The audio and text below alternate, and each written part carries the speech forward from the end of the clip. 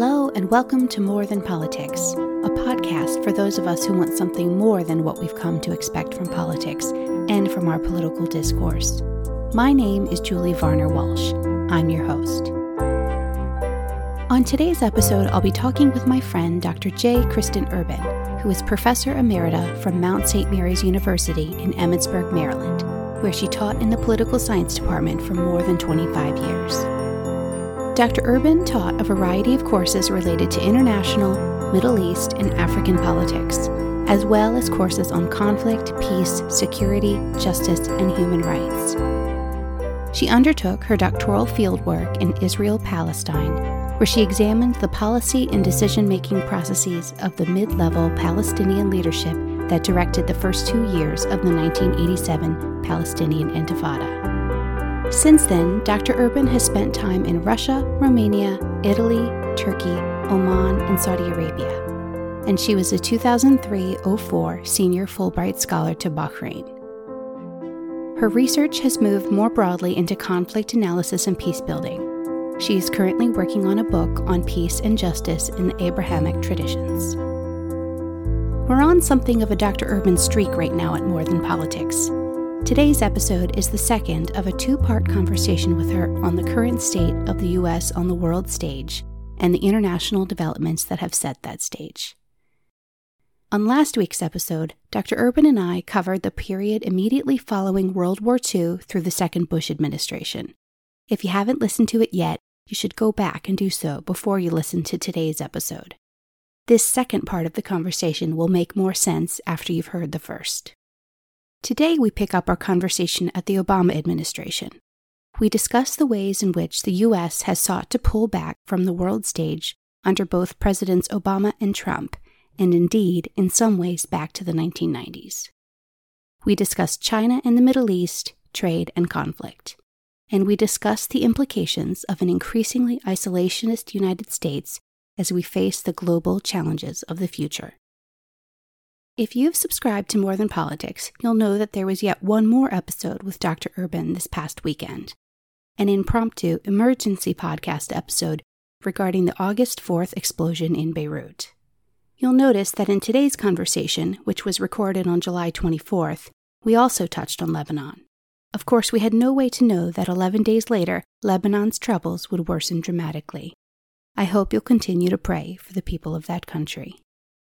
All right, so now we've covered for today's conversation. First couple decades after the Cold War, which sort of brings us to where we are now. So could you explain sort of from the Obama administration into the Trump administration, and of course with the pandemic we're experiencing currently, can you just sort of describe where we are internationally at this point? Okay. Internationally, we have moved to be a more solo actor.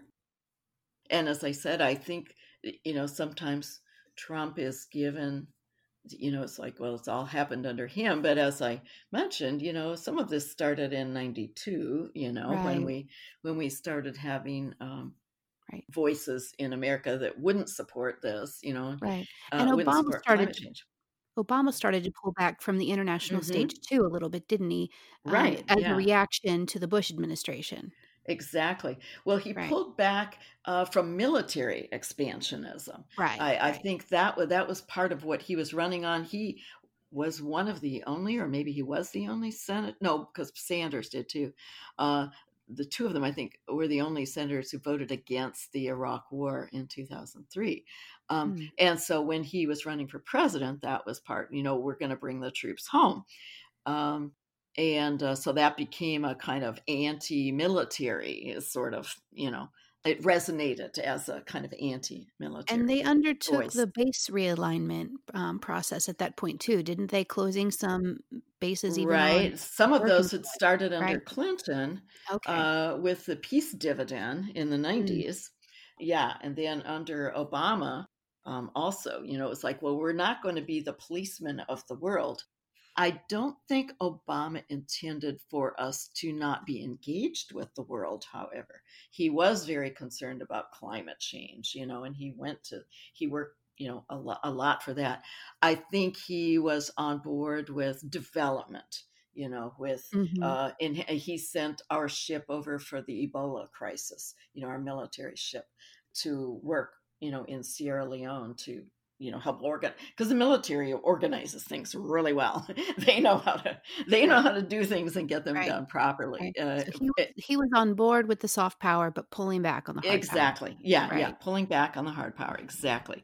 The idea that we don't need to be policemen of the world. And so that started with that. And then when Trump came, then that has been magnified. Put it that way, I guess. And the America First, the idea, maybe almost going back to World War I, where we were totally isolationist, okay, that we can do this ourselves, we don't need anybody else, and we can Right. go it alone. Trump seems to want to pull back on all counts, on both the On soft and all, hard yeah, power. yeah, yeah, He maybe hasn't been as successful as he wanted to be on it, but he seems to be going in that direction. yeah, yeah. That's more. And while America is an amazing country, the global reality that we live in now is interdependence. We Right. have thousands of trade agreements. Some not very important, but we have tons of agreements. I taught international law for a while. We have thousands of international laws. That we have Right. all agreed upon and that we follow for the most part. Right. And I think the pandemic really too has shown a light on just how interdependent we are because, Yes. we all understand Yes. that we don't have the same manufacturing capacity we had. Yeah. And we knew that before from sort of a Yeah. jobs and economics perspective. But now we're also seeing the results of it. Yeah. Oh, Yeah. we weren't able to make the cotton swabs for all the coronavirus Is that testing. not We didn't have crazy? the Yeah. manufacturing capacity. Yeah, Yeah. so it just has Yeah. really underlined just how dependent we've Yeah. become on the rest of the global No, side. that's and I didn't even think about that, but yes, we've had and a number of in the Seattle area now, a number of the governors in the West because they couldn't get a hold of the PPE, the protective gear. They're ordering it all. It's all coming in from China, and ordering everything like that from China. So. Mhm, But not only the manufacturing, just the R&D for the virus. mhm, How you come up with a vaccine. Um, right, that requires normally, as we've been told by Dr. Fauci, it normally takes like 5 to 10 years, to develop something that we know is efficacious and safe, with all the trials. And we're trying to do it in 1 or 2 years. And so there's labs all over the world working on it. And the fact that we initially, there was a testing kit that the World Health Organization issued, and we decided we were going to use our own. mhm, Uh, and but we weren't like set up to get it in place right away. So that I think is one reason that the Europeans, they took that and were able to test people and get serious testing done. Where we were, we have very smart people. We certainly can develop our own, and no qualms there. But if there already was one available, right, that cuts down some of the time, right, And in a case like this, it's the lag time is important. yeah. I kind of wonder if that's yet another symptom of the direction that the US has been going, that is inwards, Yeah, yeah, turning yeah, inwards. yeah. Turning inwards, and it's yeah, well, I know you've been doing some work in the area of immigration and stuff. That's not an area I have worked in, but even things like that, who is an American, who is a citizen, and who stays out and who gets in, all of those. We're in a very challenging time, I guess is the Sure. way, where And identity is becoming a big question for people.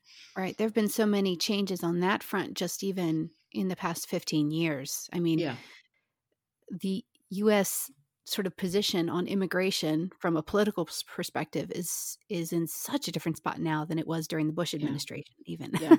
So Or not even very or long even ago. Reagan, Oh, sure. Yeah. issued a kind of blanket, okay, we recognize this, Right. So yeah, no, Right. it's interesting. Yeah. Another challenge. Oh, I'm sorry. Go ahead. No, I was just going to say that you were mentioning the R&D and the sort of scientific work Right. that's being done right now in search of a vaccine. And I have to say the one sort of bright, shining silver lining that I've seen in all of this is that it has been really interesting to see how the scientific community has just like jumped into Oh, action wow. Yeah. and diverted resources and worked together in a way that had Yeah. never been seen before.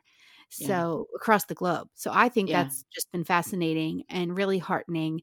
I don't know how long it's going to last, Yeah. and I don't know how it will handle vaccines actually coming out. I mean, I think once vaccines are starting to be released, we're going to see a lot Then more you get the competition. pharmaceuticals. You get the pharmaceuticals and Right.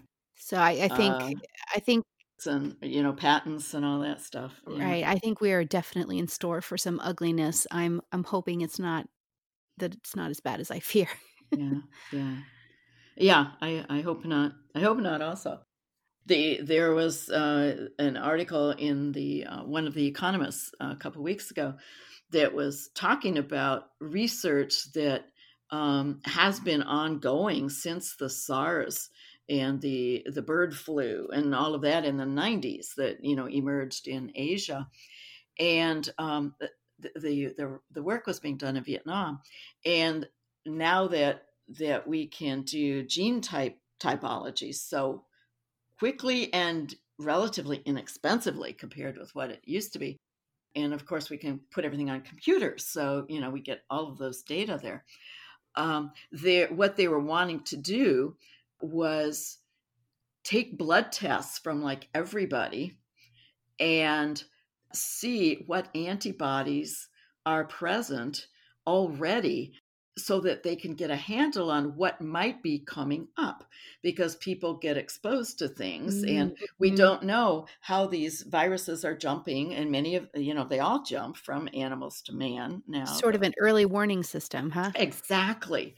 Mm. And it was going to cost $4 billion to basically underwrite this research in a more fulsome way, because they'd done these they have the research from Vietnam, but they wanted to make it global. And so far, nobody has stepped up to foot that bill. But those are the kind of challenges that require interdependence, that Mhm. require us to think of everybody, not just ourselves.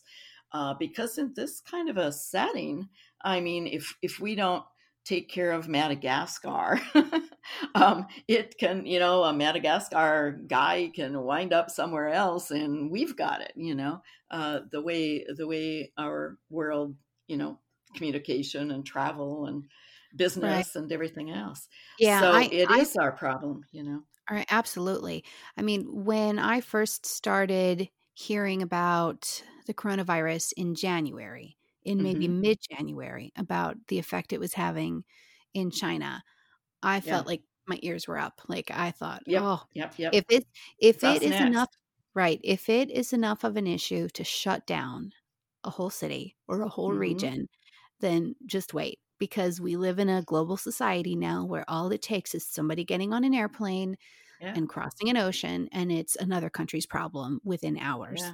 Yeah. So I Another continent's problem, right, even. Yeah. right, absolutely. So with the way our globe is so interconnected these days, Hmm. a problem in one country can very quickly become a problem for the Right. rest of the world. Right. Right. So making America great, I think, means making America recognize its interdependence Right. with the rest of humankind. Well, And yeah, and I mean, honestly, I feel like it's a situation where in order for the US to do well, the rest of the world has to be doing well too. It's what do they yeah, say? A yeah, rising yeah. tide raises all boats. I think Raise that's all boats. probably Yeah, yeah, the most realistic way to look at it. yeah, yeah. Absolutely, absolutely. Um, Now we've brought up China a couple times, but if you Hmm. could sort of bring us from its own economic opening to today, and sort of just tell us where we are today in relation to China? Okay. And I'm not an East Asian Right. I know. Just the specialist, okay? basics. Just the But basics. yeah, one of the things that has been a surprise is that Xi, the new president in China, has taken such a turn to what we would call the right, to conservative Chinese policies, okay? Hmm. Communist state control, those kinds of things. Um, Deng Xiaoping, in the late 70s, early 80s, kind of opened up China to, these economic zones and connecting with the world. But she has been fairly strident. And now it has just engineered the fact that he's essentially president for life there. So in these authoritarian societies like that, they control, the leader, the Communist Party controls all of the resources, and they can make decisions that don't have to do with bottom line calculations. They don't have to worry about red lines and all that Hmm. sort of stuff. So that being said, their aggression in the Asian continent has a lot of people very concerned, whether it's the South Seas, they're building Hmm. these islands and then having military emplacements there.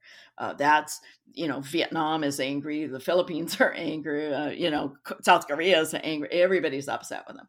Right. The U.S., it's affecting perhaps our shipping. Are we, whenever our Seventh Fleet goes through there, we are basically challenging the Chinese now. Right. Right. And just for those who aren't familiar with it, they are trying to extend their dominance over this region. And Right. so they're trying to establish um, land settlements, and so are literally building islands so that they Yeah, can put airstrips and fortifications on them so that they can say, exactly. this is ours, and extend farther Exactly. out into the ocean. Yes. Correct. Correct. So that's one big issue. Another, of course, is the security laws that were just passed in Beijing last week that now apply to Hong Kong.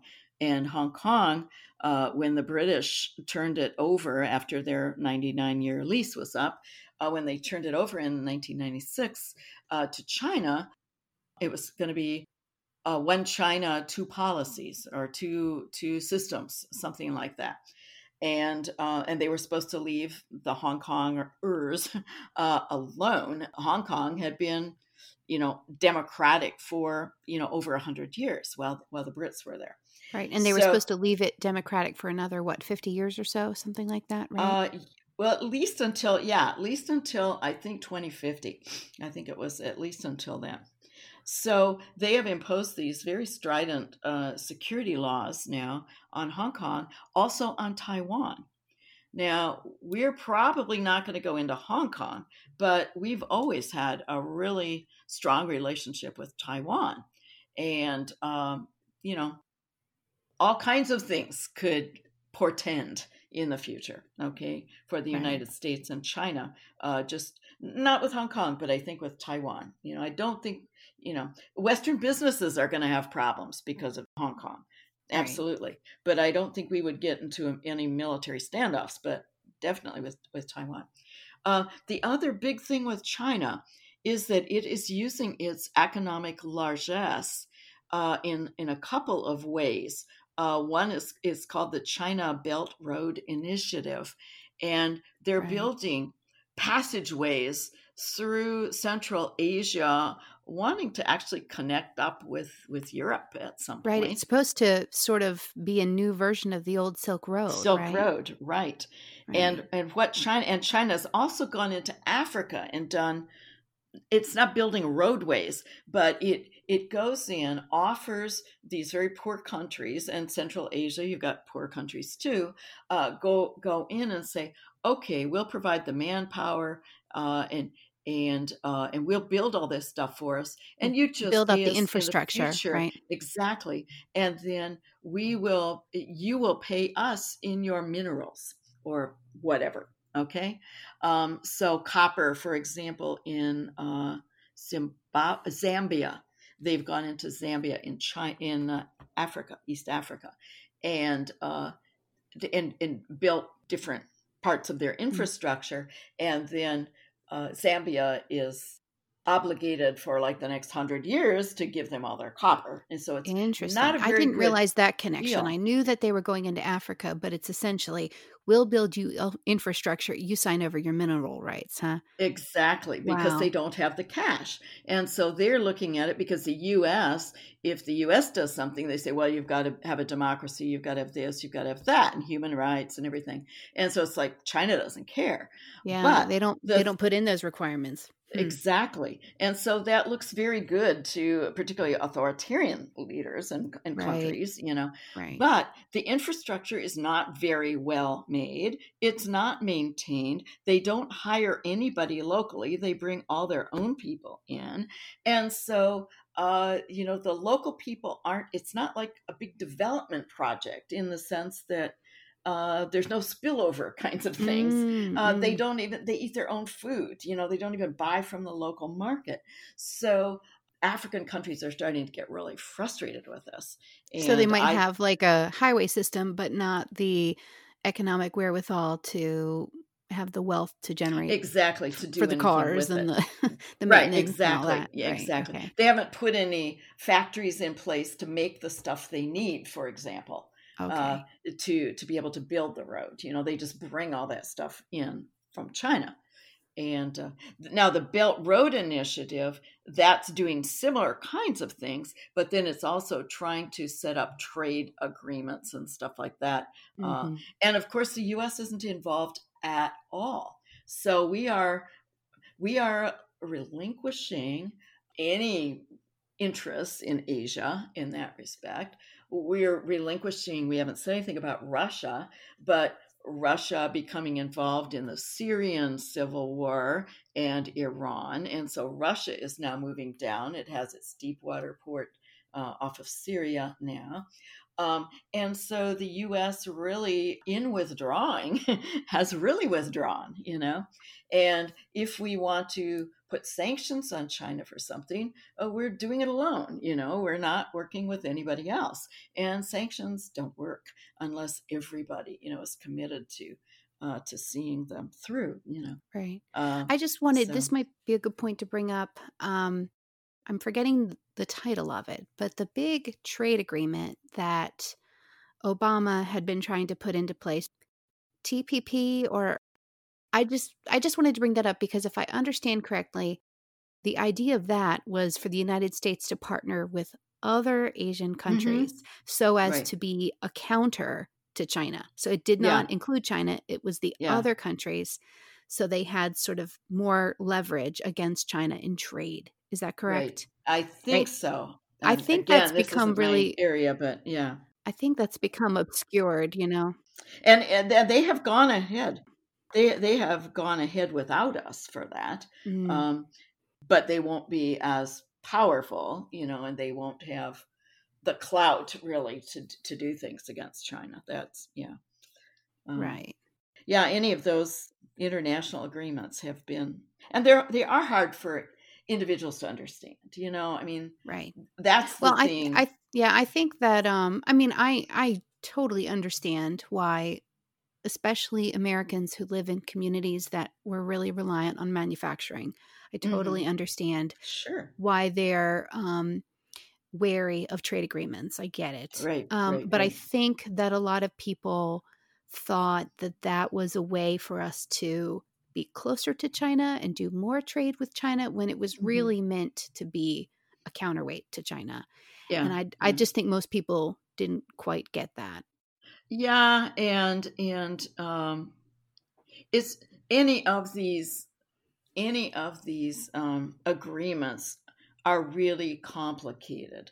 And Sure. so for people, I'm not even sure that our senators understand them when they're voting, because the way it Right. works is they have to come to the U.S. Senate for ratification before they become part of U.S. law in that sense.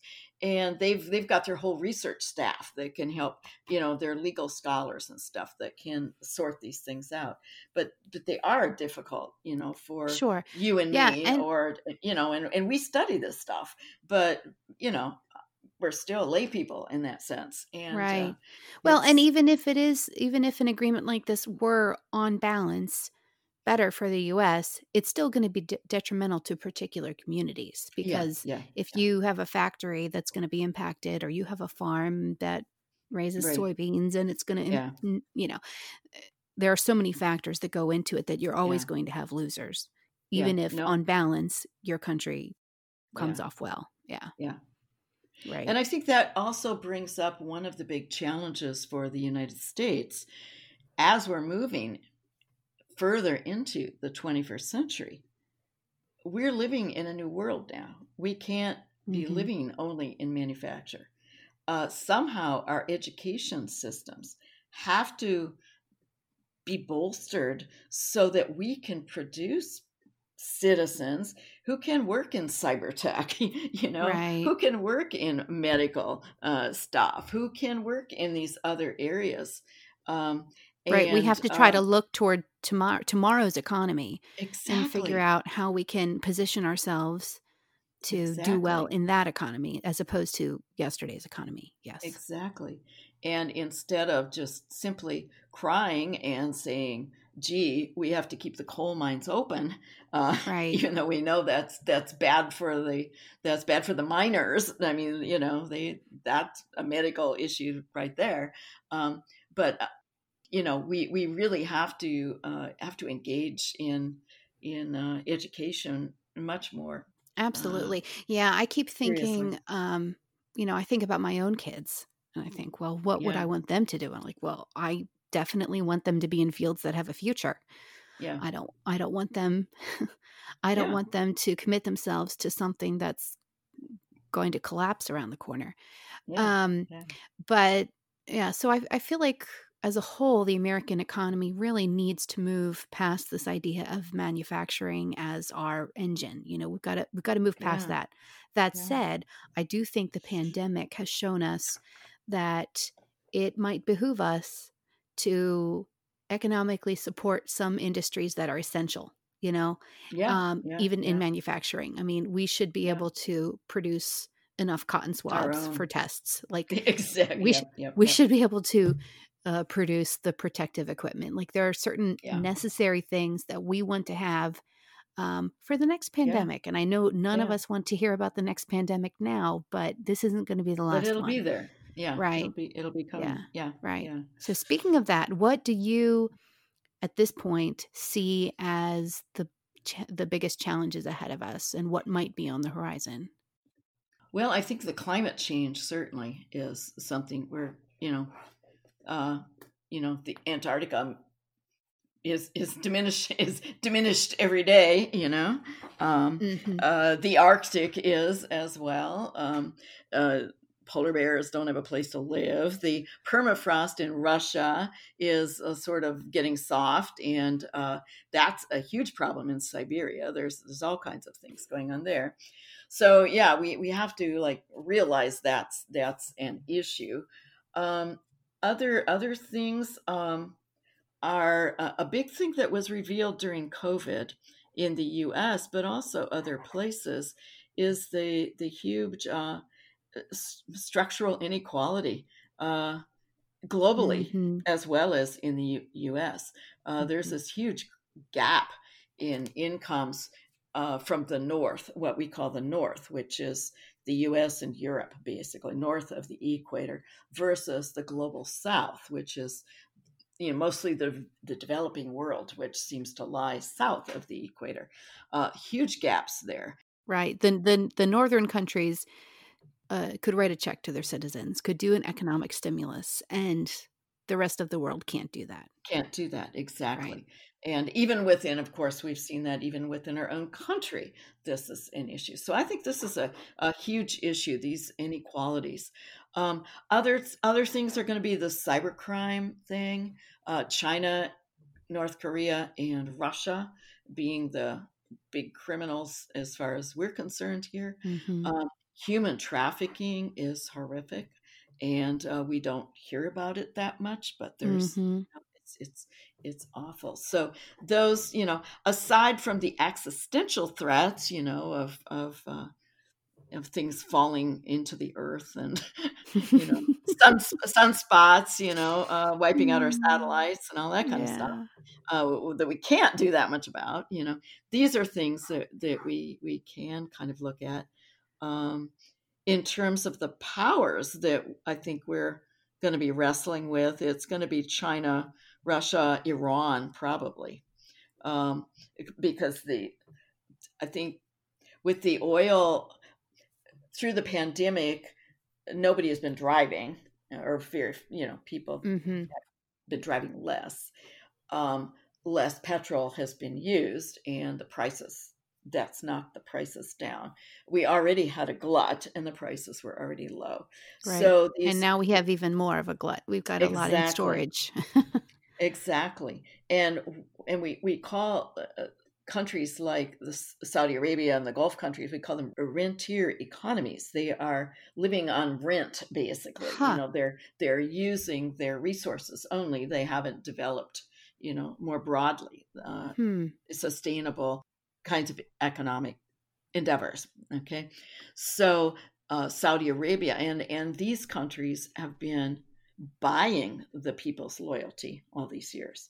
They Right. share they share the oil wealth. They have I free mean, in Saudi education. Arabia, don't they like literally get essentially like a paycheck out of the Yeah, national oil revenues? Kuwait as well, Qatar as well, probably the UAE as well. Oman, I don't know, but they do have like free education and things like that, for healthcare, all that sort of stuff. There is a Mm-hmm. lot of poverty in Saudi Arabia, so there is a big economic gap there, the haves and the have-nots. Mm-hmm. But there's going to be a lot of political unrest if they're already Algeria. I'm thinking of other countries that Algeria has had to cut its spending by 50% because of oil prices. Libya's kind of a basket case right now anyway, but the other countries in the Gulf region have also had to cut their spending by like 30% or 40%. Wow. So if people are not getting what they feel they need, there's going to be a lot of political unrest. So these countries may be dealing with, some political challenges. I Right. mean, the Saudi royal family has not been particularly good standing anyway with people Mm-hmm. for many years, and so this could kind of exacerbate that. So I'm thinking Iran is the one that is a little more solid. I don't think we're going to be hassling with Saudi Arabia. The UAE also seems to be doing some interesting things. It's very small, um, and of course Qatar has gas. The world's largest natural gas supplies. So the Hmm. oil probably doesn't affect it as much. Hmm. Um, but Iraq, I don't know what this is going to mean for Iraq, which is already unstable. Hadn't some of Um, the other countries been sort of ganging up on Qatar right before all this? Have they backed yeah, off? because Qatar, even though Qatar, um, the emir supports Al Jazeera, which is Oh, a right, very right. it's like the BBC. In fact, it was founded by guys that used to work for the BBC. So it's Hmm. the only sort of open press that's not state controlled in all of the Middle East. Okay, Right. they have interviews with Israelis, which would never happen in any other ones. And it's But so based it's in Qatar, right? and it's based in Qatar. That being said, the country has allied itself with the religious, what I would maybe call the right, Mm-hmm. religious extremists. And so the rest of the Gulf has kind of, they're wanting to be more progressive, and they aren't, interested in being linked up. I mean, they've got their own religious extremists, but in the Gulf menu, they're on the wrong That's side of the interesting. So they're wrong sort side of of the like page. on the flip side, on the Yeah, yeah, on yeah. the freedom of speech versus the Well, it religious is, conservatism. but then not in their own country. Okay. All right. They're not allowed to say whatever they want in their own country. But Al Jazeera is state supported, but it makes fun. See, its reporters then can report on what the leaders really say in Egypt and Tunis and Morocco and Jordan, where the people in Jordan would never see it. Maybe, well, Jordan might be a little bit different because that's a little more liberal. Yeah. But Egypt, you would never hear anything, against the leadership in this new Egypt anyway, Al-Sisi. But you could read about it in Al Jazeera. See, so they could get on that, and that served Qatar's interests, to have the rest of the world, sort of in disarray around them, and then interesting, yeah. So it's an interesting little autocracy, Yeah, he has the money, he doesn't need anything. They're going to have supposed to have the World Cup thing there in another year or two, on the sand. right. So yeah. So anyway, yeah, the Middle East, I think it'll be Iran that we're probably doing things with. I don't know what's going to happen with Syria. That's just a big blank right now. There's nobody there anymore. I mean, and then of course things are sort of going downhill in Lebanon right now too, aren't they? Oh, so. Yeah. Ever since the 70s, Lebanon used to be this jewel. It was the Switzerland of the Middle East, and yeah, it's tragic. I mean, it's the way it's organized politically was unsustainable. So right, for those who don't know, its politics is structured so that it has to pretty evenly represent both Christian and Shia, is it also divided Shia and Sunni? So yeah. Sunni, yeah. So like one office has to be occupied by a Christian, one by a Sunni Muslim, one by a Shia Muslim. Right. And as the last 30, 50 years have gone, Christians, which were the majority, are now the minority, and Shia, which were a minority, are now the majority, and the Sunnis, which were kind of in the middle, are still sort of in the middle. So the offices don't reflect the reality on the ground.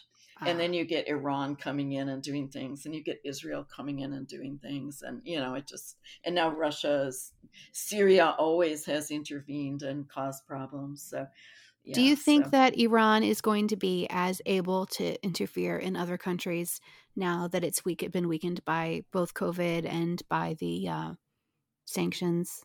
Interesting. Or do you think it just makes that a priority no matter what? It will be interesting. The Ayatollah Khamenei has been there since 1989. So he's pretty old. The, oh gosh, what's it called? They have councils. I can't think of the name right now, but they have a council of authorities. I think there's 9, maybe there's 6 or 9 Ayatollahs under him. And so those are the filter, the legislature can make its laws, but then they have to filter through these councils, and then ultimately through Ayatollah Khamenei. That's where, it's democratic, but the Quran is like sort of the ultimate rule. Okay. It's an Islamic republic in that sense. And so he is, gotta be going off somewhere at some point. And then it seems to me that 3 of these council members also are up for a re-election or replacement or something. So things could happen that, move it in a slightly different direction. We're still talking Iran, so it's not going to be France or something. Right. It's certainly not the US. But they might move in a slightly different direction because the resources have gone to things other than improving people's lives. and they're getting really tired of that. Mm-hmm. Under Ahmadinejad, it went to building mosques and all this kind of stuff. And now it's gone to, provoking things all over, a lot of resources going other places. And with the oil prices Mm-hmm. down and everything else. Yemen So and Syria. exactly. Oh yeah, I completely forgot about Yemen, of course. Right. Yeah, supporting the Houthis in Yemen. Yeah. So I don't know how that's going to go. It's kind of an opaque society. We can't have people in there to see what's going on. They always get captured and called spies, and so even if it's a mother going to visit her family or something, they always wind up in jail. So it's not Right. an open society. Um, but people are really hurting in Iran, and the sanctions are part of that. The policies are part of that. The oil prices are part of that, and everybody's really angry at the Republican Guard because they own about, I don't know what, 50% of everything in Iran. So they're a force to be reckoned with, even if there is a new Ayatollah, Mm-hmm. in the supreme leader position. All right. Well, to wrap everything up, I've been thinking, you know how after September 11th, we had a bit of a realignment in the US government in that we created the Department of Homeland Security Right. and Right. shifted resources from other parts of the government into that to try to sort of reflect the new reality. I've been thinking about how we might, if we're smart, reflect our new reality now.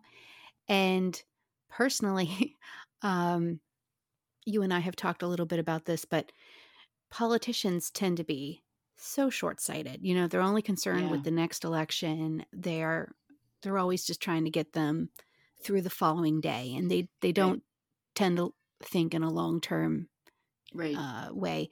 And I keep thinking, wouldn't it be helpful if we had a department or a secretary or someone coordinating whose explicit role is to see the major issues coming down the pipe Mm-hmm. um, and try to at least make sure that we are in some way prepared for them. You're never going to be able to fully prepare, but at least know how to react.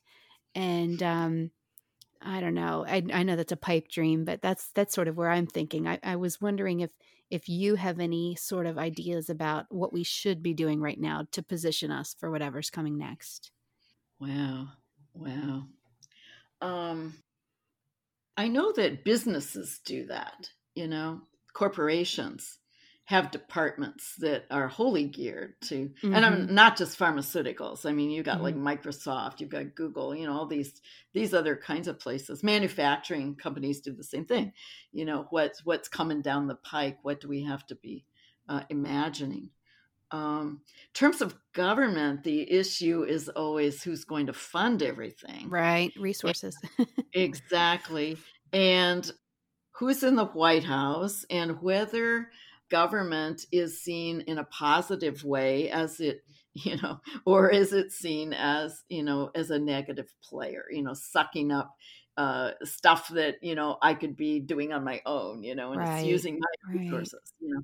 So this concern for community development in the long haul, I agree with you. It's kind of daunting under our system. Um, I'm not sure how it would survive. The Homeland Security has, that has at least brought together, different groups as well, where they weren't talking to each other at all before. I'm wondering if the FDA, right?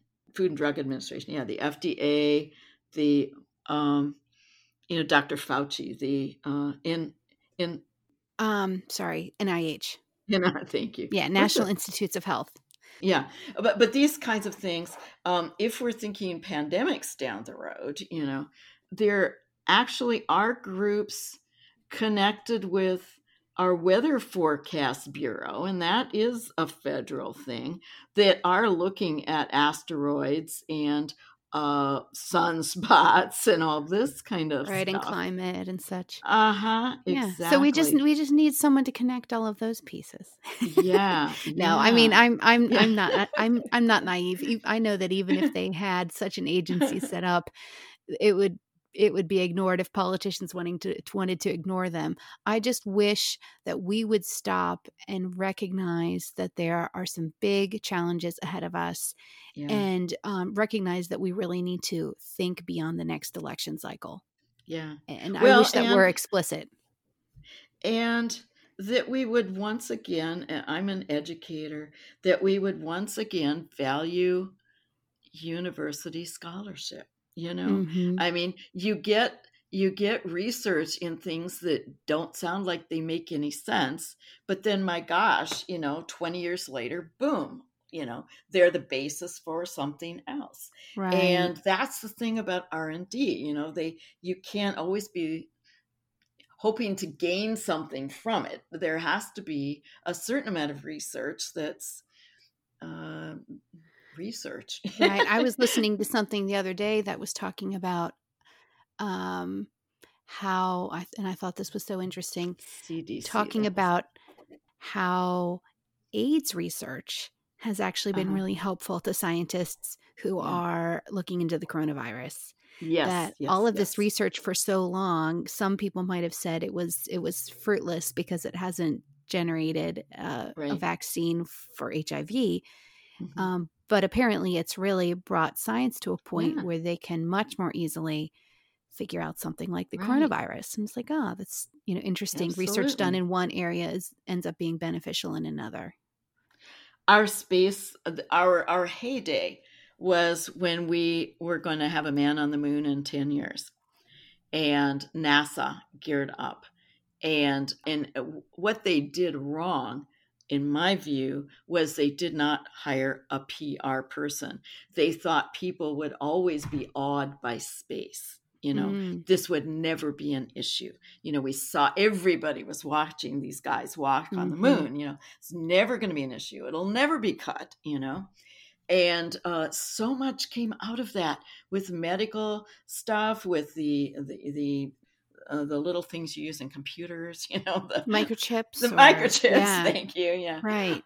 right. That came out of that kind of research that we've been relying on ever since, and Right. and they never really sat down and said, look what we've done. They just assumed. Hmm. So things, any of this essential basic, we call it basic research, people who deal with tangible things every day think that this is just pie in the sky. These are like weird theory people. but Right. but when you're dealing with basic research, you're developing techniques, you're developing new equipment, you're developing new ideas as you find out new things, and it leads to other stuff, and you get a ton of outcomes from that stuff, whether it's physics or medical or what other bioengineering, all that kind of stuff. So yeah, if we could bring somebody, but just like the EPA, which was put in place to give us a clean planet, uh, depending on who's in the Oval Office and who's in power in the Senate, it can be completely ignored Sure. or Yeah. undercut. Right. And so that would probably be what would we have Yeah. we have an education department right now, but the person in charge doesn't believe really in education. So that can happen, and it doesn't mean we shouldn't have it, but maybe these groups are going to stay in their own little cubby holes and poke through when we need them. I don't know. Yeah. Yeah. All right.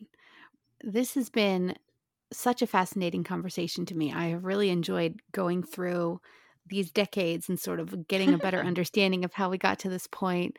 I I've just been fascinated by it, and I'm so thankful to you for sitting down to talk with me about it. Well, thank you, Julie. This has been good for me too, because I haven't taught international relations for about 8 years now.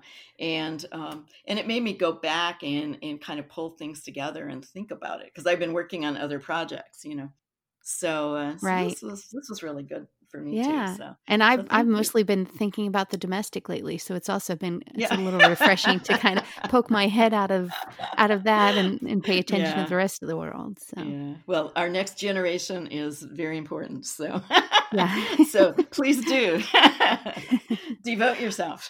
Right. Well, thank you so much. I really appreciate it. Okay. You are welcome. You are welcome. Have a very, very good day. And I'll enjoy listening to your podcast.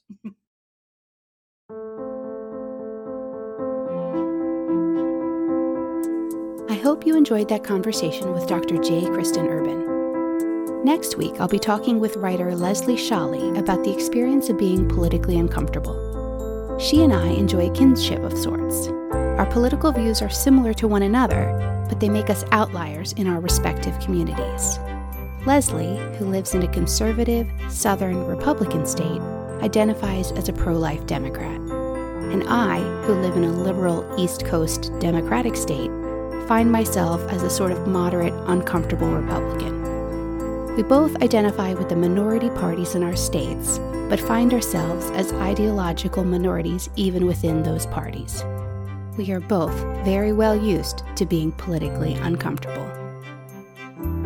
Thank you for listening to this episode of More Than Politics. I hope you'll subscribe to it, and that if you like it, you'll leave a rating or review so others can find it. I'd appreciate any shares too.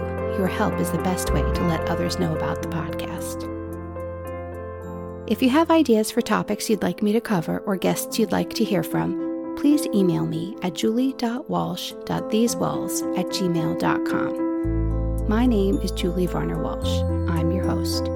You can learn more about me by checking out my blog at thesewallsblog.com, and you can follow me on Instagram at Julie V. Walsh and Facebook at More Than Politics Podcast.